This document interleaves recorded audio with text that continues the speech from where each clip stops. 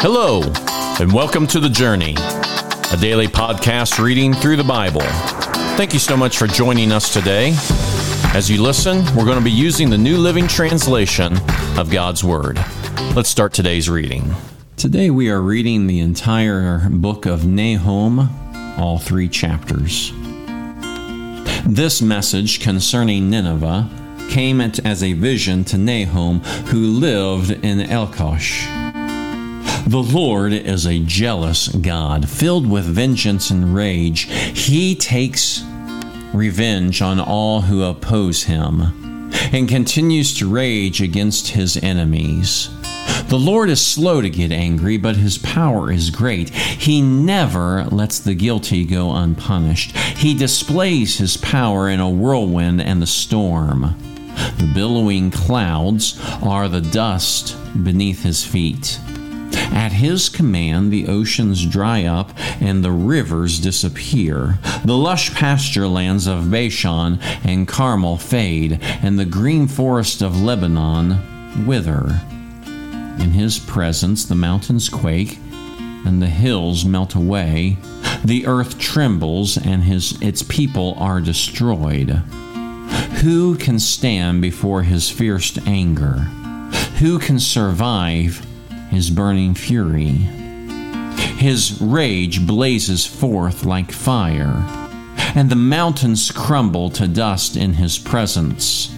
The Lord is good, a strong refuge when trouble comes. He is close to those who trust him, but he will sweep away his enemies in an overwhelming flood. He will pursue his foes into the darkness of night. Why are you scheming against the Lord? He will destroy you with one blow. He won't need to strike twice. His enemies, tangled like thorn bushes and staggering like drunks, will be burned up like dry stubble in a field. Who is this wicked counselor of yours? Who plots evil against the Lord? This is what the Lord says. Though the Assyrians have many allies, they will be destroyed and disappeared.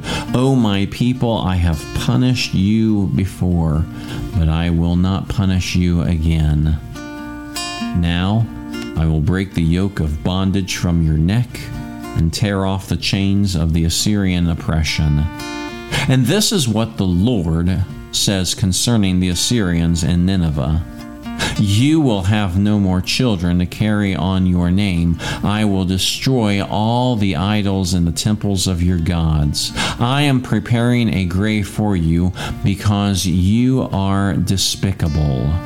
Look, a messenger is coming over the mountains with good news. He is bringing a message of peace. Celebrate your festivals, O people of Judah, and fulfill all your vows. For your wicked enemies will never invade your land again. They will be completely destroyed.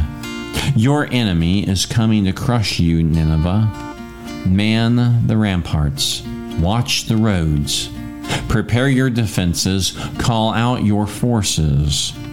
Even though the destroyer has destroyed Judah, the Lord will restore its honor. Israel's vine has been stripped of branches, but he will restore its splendor. Shields flash red in the sunlight. See the scarlet uniforms of the valiant troops. Watch as their glittering chariots move into position. With a forest of spears waving above them, the chariots race recklessly along the streets and rush wildly through the squares. They flash like firelight and move as swiftly as lightning. The king shouts to his officers. They stumble in their haste, rushing to the walls to set up their defenses. The river gates have been torn open. The palace is about to collapse. Nineveh's exile has been decreed, and all the servant girls mourn its capture. They moan like doves and beat their breasts in sorrow. Nineveh is like a leaking water reservoir. The people are slipping away. Stop, stop, someone shouts, but no one even looks back. Loot the silver, plunder the gold. There's no end to Nineveh's treasures, its vast, uncounted wealth. Soon, the city is plundered, empty and ruined. Hearts melt and knees shake. The people stand aghast, their faces pale and trembling. Where now is that great Nineveh? That den filled with young lions. It is a place where people, like lions and their cubs, walk freely and without fear. The lion tore up meat for its cubs and strangled prey for its mate. He filled his den with prey, his caverns with the plunder. I am your enemy, says the Lord of heaven's armies. Your chariots will soon go up in smoke. Your young men will be killed in battle. Never again will you plunder conquered nations. The voices of your proud messengers will be heard no more. What sorrow awaits Nineveh, the city of murder and lies? She is crammed with wealth and is never without victims. Hear the crack of whips, the rumble of wheels. Horses' hooves pound, and chariots clatter wildly. See the flashing swords and the glittering spears as the charioteers charge past. There are countless casualties, heaps of bodies, so many bodies that people stumble over them.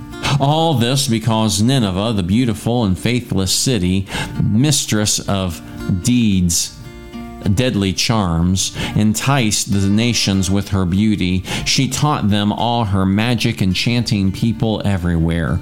I am your enemy, says the Lord of heaven's armies. And now I will lift your skirts, and I will show all the earth your nakedness and shame. I will cover you with filth and show the world how vile you really are. All who see you will shrink back and say, Nineveh lies in ruins. Where are the mourners? Does anyone regret your destruction? Are you any better than the city of Thebes, situated on the Nile River, surrounded by water? She was protected by the river on all sides, walled in by water. Ethiopia, the land of Egypt, gave unlimited assistance. The nations of Put and Libya were among her allies. Yet Thebes fell, and her people were led away as captives. Her babies were dashed to death against the stones of the streets. Soldiers threw dice to get Egyptians' officers as servants. All their leaders were bound in chains. And you, Nineveh, will also stagger like a drunkard. You will hide for fear of the attacking enemy. All your fortresses will fall, and they will be devoured like ripe figs that falls into the mouths of those who shake the trees. Your troops will be as weak and helpless as women. The gates of your land will be opened wide to the enemy and set on fire and burned. Get ready for the siege. Store up water. Strengthen the defenses. Go into the pits to trample clay and pack it into molds, making bricks to repair the walls. But the fire will devour you. The sword will cut you down. The enemy will consume you like locusts, devouring everything they see. There will be no escape. Even if you multiply like swarming locusts, your merchants have multiplied until they outnumber the stars. But like a swarm of locusts, they strip the land and fly away. Your guard and officials are all like swarming locusts that crowd together in the hedges on a cold day. but like a locust that fly away when the sun comes up. All of them will fly away and disappear. Your shepherds are asleep, O Assyrian king. Your princes lie dead in the dust. Your people are scattered across the mountains with no one to gather them together. There is no healing for your wound. Your injury is fatal. All who hear of your destruction will clap their hands for joy. Where can anyone be found? Who has not suffered from your continual cruelty? In this prophecy, the prophet is directed towards Nineveh, towards the nation of Assyria. This judgment is not against the people of God, as we have seen with so many of the prophets before. Here we can see that Assyria, they were the mighty empire of the time. They were the world power. And as you're reading these words, and you're reading the words that we have seen in other readings, we see repeatedly that the people of Nineveh and the people of Assyria definitely considered themselves to be mighty. They considered themselves to be unconquerable. And their arrogance is certainly seen. But what we see here is that God was their enemy. He says there in chapter 2, verse 13, I am your enemy. Your chariots will soon go up in smoke. Your young men will be killed in battle. Throughout history, there have been nations that have thought that they were mightier than any others and that they would last forever. But each and every one of them eventually collapsed. Not one of them from the past still has survived to this day. Now, this message might seem as one that is very distant, one that we do not need to pay attention to. And yet, don't we say the same thing about our own country today? That surely it will last forever. I love our country. I have a devotion to this country that is only second to my devotion to the Lord Himself. I am glad to be a citizen of this country. And I would hope that this country would last for many years. But what we can learn from these words is that even those that think that they are going to last forever, if they are an enemy of God, they will be conquered eventually. And so what do we need to do? Well, what we need to do as Americans is first make sure that we are Christians, that we are going to devote ourselves to the Lord wholeheartedly. That is what we need to do first.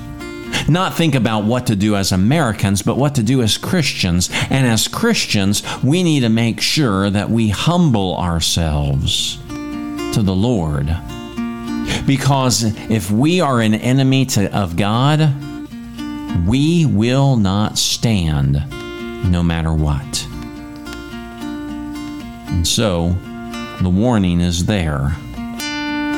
Hopefully, we will turn from our wicked ways. Hopefully, we as the church, we as Christians, can stand and tell the truth to those that are going completely further and further away from God. But the message is clear. Do not trust in yourself. Do not trust in your mightiness. Do not trust that you are the world power. Because if you are an enemy of God, you will fall eventually. May there be repentance in our land, and may it start with us as the church. May there be repentance so that we will not be called an enemy of God.